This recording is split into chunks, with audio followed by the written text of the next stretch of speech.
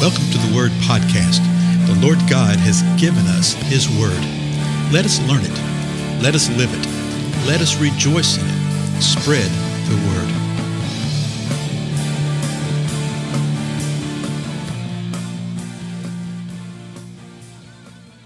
Blessings, everybody. This is Dale. Thank you so much for joining with me today on the Word Podcast.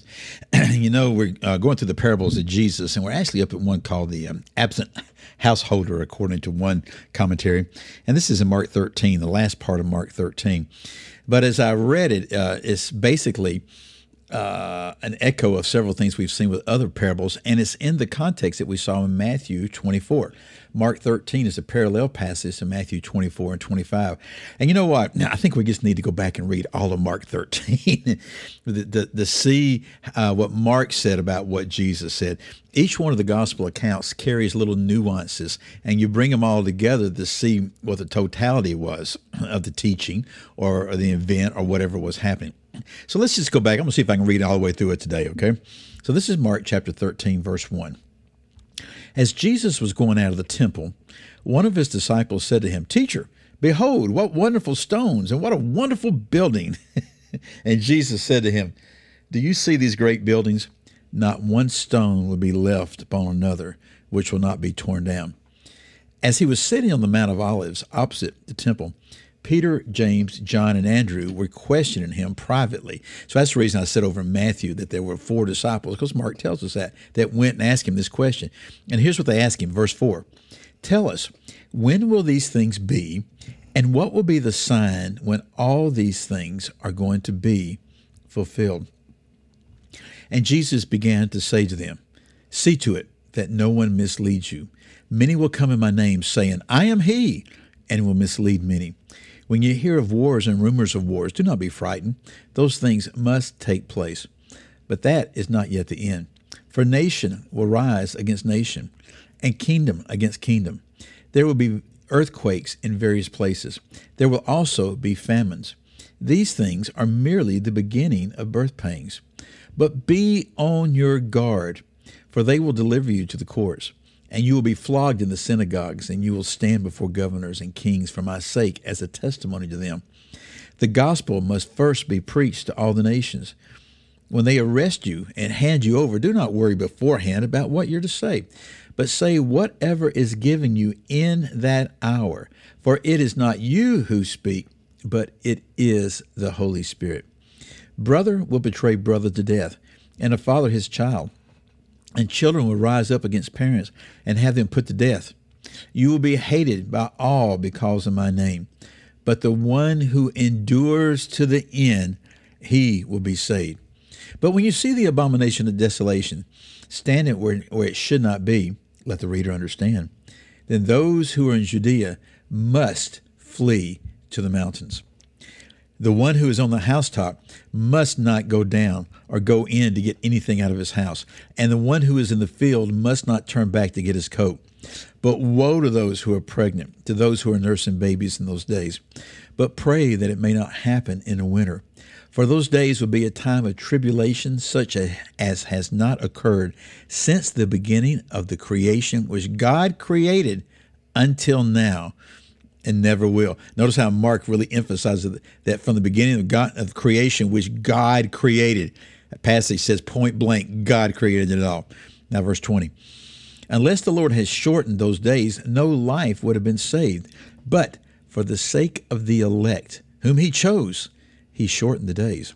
And then, if anyone says to you, 'Behold, here is the Christ,' or 'Behold, he is there,' do not believe him.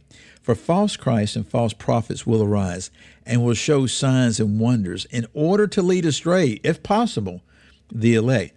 But take heed, behold, I have told you in advance. But in those days, after that tribulation, the sun will be darkened and the moon will not give its light, and the stars will be falling from heaven, and the powers that are in the heavens will be shaken. Then they will see the Son of Man coming in clouds with great power and glory. And then he will send forth the angels and will gather together his elect from the 4 winds, from the farthest end of the earth to the farthest end of the heaven. Verse 28, "Now learn the parable from the fig tree. Okay? Remember, we saw this parable earlier, Matthew. Learn the parable from the fig tree. When its branches already become tender and puts forth its leaves, you know that summer is near. Even so, you too, when you see these things happening, recognize that he is near, right at the door. Truly I say to you, this generation will not pass away until all these things take place. Heaven and earth will pass away, but my words will not pass away. So we see how this closely parallels with Matthew, with a couple of little more insights and understandings. Now here's the next parable we're coming to. Verse 32 continues, but of that day or hour no one knows, not even the angels in heaven, nor the Son, but the Father alone. Take heed, keep on the alert, for you do not know when the appointed time will come. It is like a man away on a journey, who upon leaving his house and putting his slaves in charge, assigning to each one his task, also commanded the doorkeeper to stay on the alert. Therefore, be on the alert, for you do not know when the master of the house is coming, whether in the evening, at midnight, or when the rooster crows, or in the morning, in case he should come suddenly and find you asleep. What I say to you, I say to all, be on the alert. And you see how Mark really brings forth the emphasis that Jesus gives that we saw in Matthew 24, and particularly Matthew 25, with the parables there. Of the whole point of these parables is be on the alert. He says it several different ways. At the very end, he says, be on the alert, be on the alert, stay alert, take heed, keep on the alert. What are we to keep on the alert about?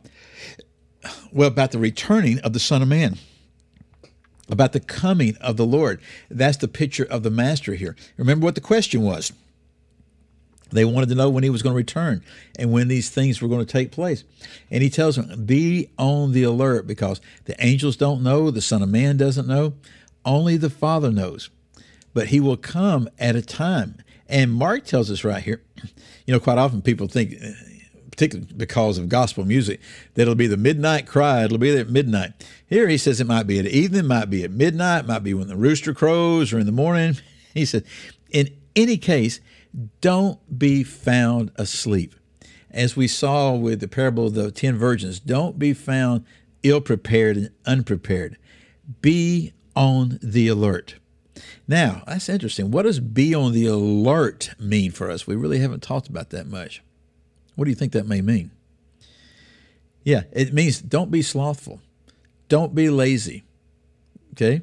Don't sit there and think, oh, well, I know I need to do this. I know I need to get right with God, or I know I need to be doing this or that. I know there's certain kingdom things I know I'm supposed to be doing, but I'll do that some other time. No.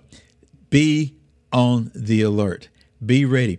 Be ready for the return of the Lord, and be ready with the sense of expectation. Expectation and anticipation. Don't get caught up in the unbiblical concept of imminency, which is taught in so many of our churches, that the Lord could return at any moment. Most of us have heard that in our lives at some point in time. Most of the time it's been used to try to scare people into salvation, to try to scare them out of hell, to give them an emotional response to where they'll, quote, get saved, unquote. And all you've really done is frighten somebody. And I suspect a lot of times is you've inoculated them from the true gospel of the kingdom of God. We are to be on the alert with expectation, with anticipation. We are to be doing what the Lord has called us to do with every breath, not wasting a moment, folks. That's what it means to be on the alert. Well, my time is up. Again, I'm Dale. Thank you so much for your time, and I'll see you in the next episode.